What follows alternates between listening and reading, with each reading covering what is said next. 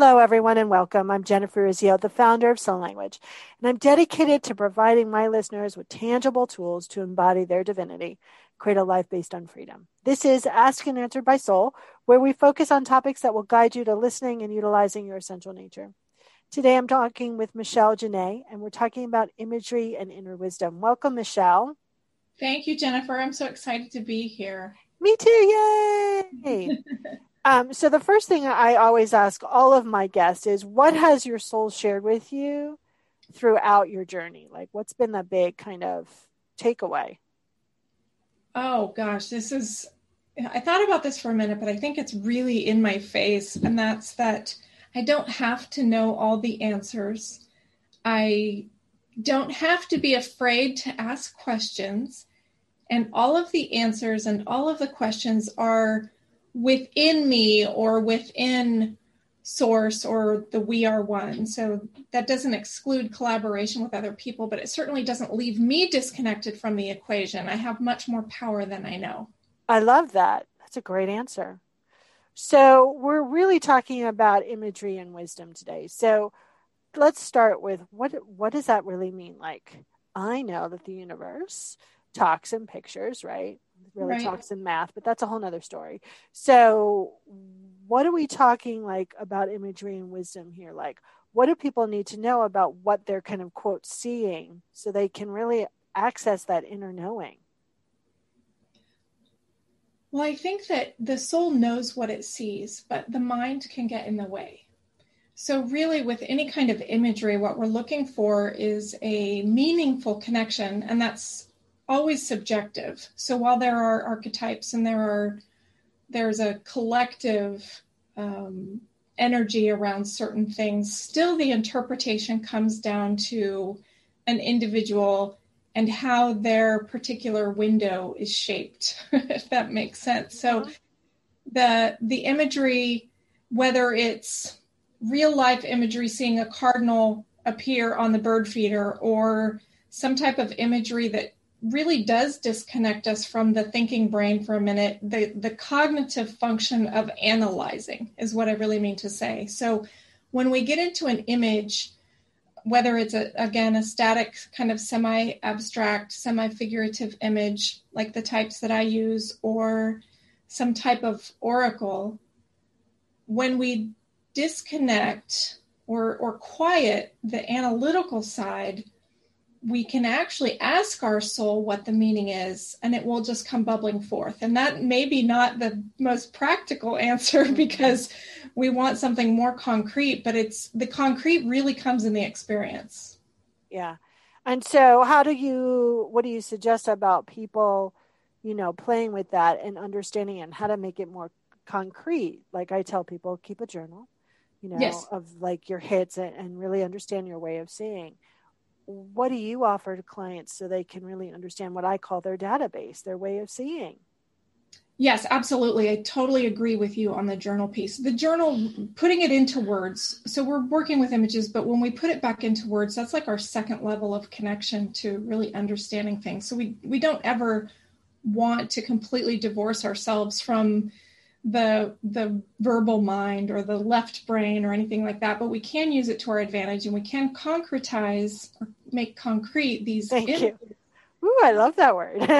Yes, these images and meanings in our minds.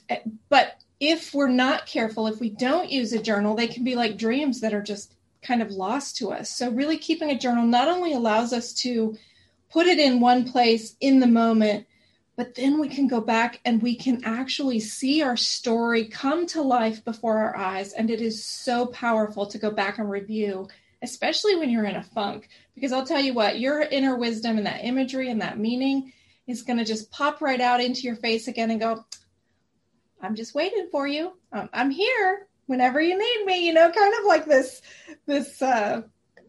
fun, sarcastic little angel that's tapping its foot. Like, when are you ready to get on the good side again? Yeah. So, why do people kind of freak out when they start to see these images, and how do we support them into turning into that to their inner knowing? Great question. I think people freak out because they're not really taught to trust themselves. And so that thinking brain, the cognitive side, does start to go into overdrive. And it can usually be critical because what it draws forth is what we've focused on or we've been taught to focus on, which is the negative and the critical. So really how we and how I help my clients is to kind of allow them, one, to work through it. And I use a lot of inquiry. So when someone comes across some imagery that really is uncomfortable, first of all, they're not even sure what the message is. They're just seeing something and they haven't even really gone deeper into what it might mean, but they're seeing something that kind of puts them off. What we do is we ask the image to clarify itself. You know, what do you mean for me? What does this really represent? And I've had clients move through some interesting stuff in different ways. One where the image said, no, that's not what you're seeing at all. But sometimes we can get an image that is a little bit scary because it does represent, it's like the closest thing imagery can do to take us there. And then we can work through it without feeling like we're actually, you know, we might see prison bars or something. But what does that mean? That doesn't mean we're going to jail. What it means is where are we keeping ourselves stuck? So that process of inquiry just goes deeper and deeper and deeper with a loving hand of support. Yeah, it's like when people get the death card in tarot, right? It doesn't mean death necessarily. Most of the time, it just means great change, right? Oh, yes. And so I think so often people are using their mind to translate the imagery. And it's really about, I always go, okay, so if the divine, your soul, has given you an image or a visual or a kind of a to-do thing, and you can't get there, ask questions like, this is your opportunity to go back and forth. And I think people don't really realize that there is a conversation to be had. Yes. Yes. And too, we're trying to get out of the literal. So with the tarot, the death card, or, you know, the tower, you see people falling out. And now we actually have real live 9/11 footage that just really drives that home. So we really do have to get out of the literal. We have to almost get out of Hollywood, get out of the mainstream media images that we can see that might relate to our imagery and really go deeper, because things aren't always as they seem. They're not always as they seem as they're presented to us on the big screen. And certainly when we're working with our own inner screen, we can find that the messages are deeper and they're really intended not for our destruction, but for our growth. Yeah. I think so often, you know, like we do everything, we're looking for the worst possible scenario, right? Right. Yeah. I mean, we can tend to do that because it's a matter of survival. We want to be prepared, but it's really good to just imagine that just as easily as we can imagine that worst case scenario, we can imagine its complete opposite and everything in between. So now with the creation of one additional possibility, the opposite, it's much easier to go, oh, many possibilities. And then we can start to relax and not think that it's going to be worst case scenario, because that's all we can think about. Love that. When people are in this, what are some kind of standard imagery that is kind of universal? So people have some sense like, oh, okay. Well, I think that there are many tarot card. I mean, you can use tarot, but they can have some preconceived ideas about what the imagery might mean in any particular situation. And while again, they are universal, I kind of like to go to a flowy scene.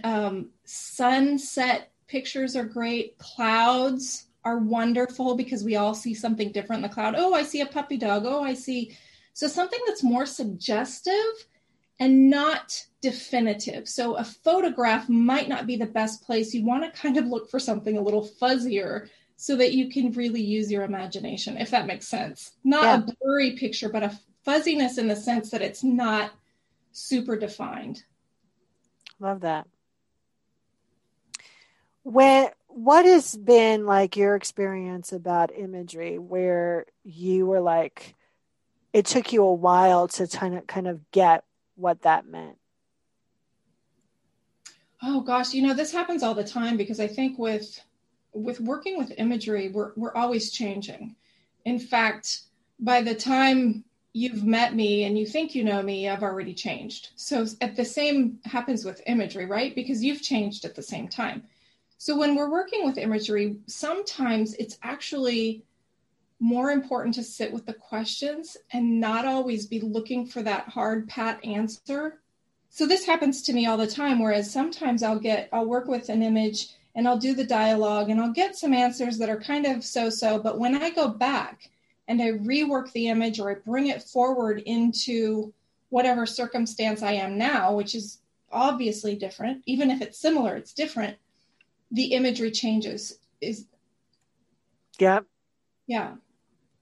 I think that's really important. And I think it's really about asking questions and continuing, right, to reevaluate and also make some notes that if you keep getting the consistent imagery and it turns out to mean the same thing, make notes about that. So when you see it again, you can always ask that question, is this the true meaning?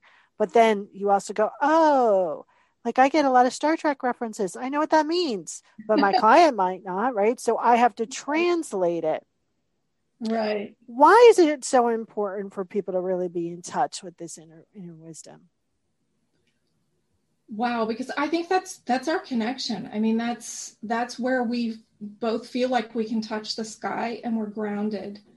There's a theory called the self-expansion theory, and it's that if we're expanding and we're growing and we're making meaning of our life, then life is more satisfactory. And it's more important now than ever because people are so dissatisfied. They feel so disconnected. So really feeling like you have a taproot on something that you don't always have to look outside for answers, right? Because I think you and I were talking the other day, and if I can repeat your phrase here, it just perfectly describes it. It's life by jury. So we almost have to like sit in the seat of, I don't want to say judge, but somebody that's got a little more, the wisdom keeper, where we can kind of have this dialogue with our ego self and this wisdom keeper so that we can like bring it all together and keep life straight and not feel like we have to get the consensus from 50 different sources outside of us. I'm nodding my head. Yeah, I think that's really important. Life by jury never works, right? It's certainly not satisfactory. It's the appearance of working, but I think there's this existential crisis that just rumbles beneath what may look like, smooth sailing above. What has been that big question that you've been asking yourself lately? Oh, how do I show up? It's a big one. How do I show up? Yeah. Yeah, I think it's being asked across the board in different ways. Like, how can I be of service? How can I show up? What can I, I think I've heard it from almost everyone I've interviewed, and I think that tells you something big, right? Yeah. How do people get in touch with you? They can find me at oldsoularchaeology.com. Michelle Janae at gmail.com is an easy way to reach me. I'm fairly Googleable. So it's not real hard. oldsoularchaeology.com. Best way to find me in the Old Soul Archaeology Facebook group. Beautiful. And my last question for you is, well, I have two last questions. The first one is, what is the one thing you want people to remember from our conversation today? That the thing that my soul told me is exactly the same thing that their soul is telling them. They don't have to know all the answers. It's okay to ask questions, and all of the answers and all of the questions are within them from inner wisdom, higher self, and the we are one principle, the collective. So we really aren't here on the island alone. It is collaborative, but not exclusive. Nice. And if you were a magnet on whatever you call your higher powers refrigerator, what would your magnet say?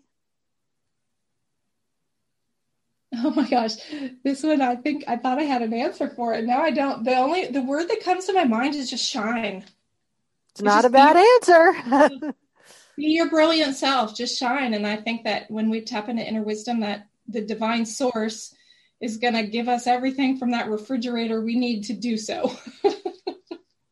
Beautiful. Well, thank you so much for sharing your time and your wisdom today. And I always love having conversations with you because they're interesting.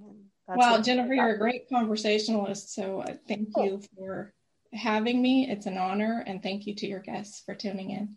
Thank you. Everyone, you've been listening to Ask and Answered by Soul. And of course, I'm Jennifer Urezzio. And don't forget to share this podcast with your community, leave a review, rate it, leave a comment. Of course, you can contact me directly. But here's the thing. I want you to really pick one of the guests you've listened to and reach out.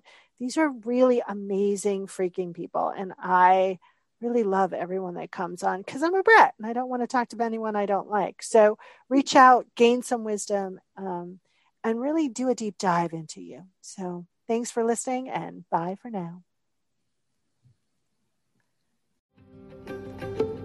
Have you ever wondered what actually happens in Congress every day? Stay informed on Capitol Hill's daily happenings with a concise, factual summary of the Senate and House of Representatives' activities from the previous session, free from bias, on the Congressional Record Daily Digest podcast. Subscribe on your favorite podcast platform and discover the process from the heart of U.S. politics. The Congressional Record Daily Digest, an Electricast production. Electricast. Ever thought about starting your own podcast? Do you have a business or a message you want to share with the world? Well, now it's easier than ever with Electricast. Hi, I'm Mark Netter. And I'm Peter Rafelson. We're the founders of Electricast Media. Whether you want to start a new podcast or already have one, join Electricast to grow your audience, monetize your content, and build your community. With our simple sign-up, you get free promotion, world-class analytics, premium ads, and personal support. Go to Electricast.com and join our community today. Electricast. Transform your influence. Electricast.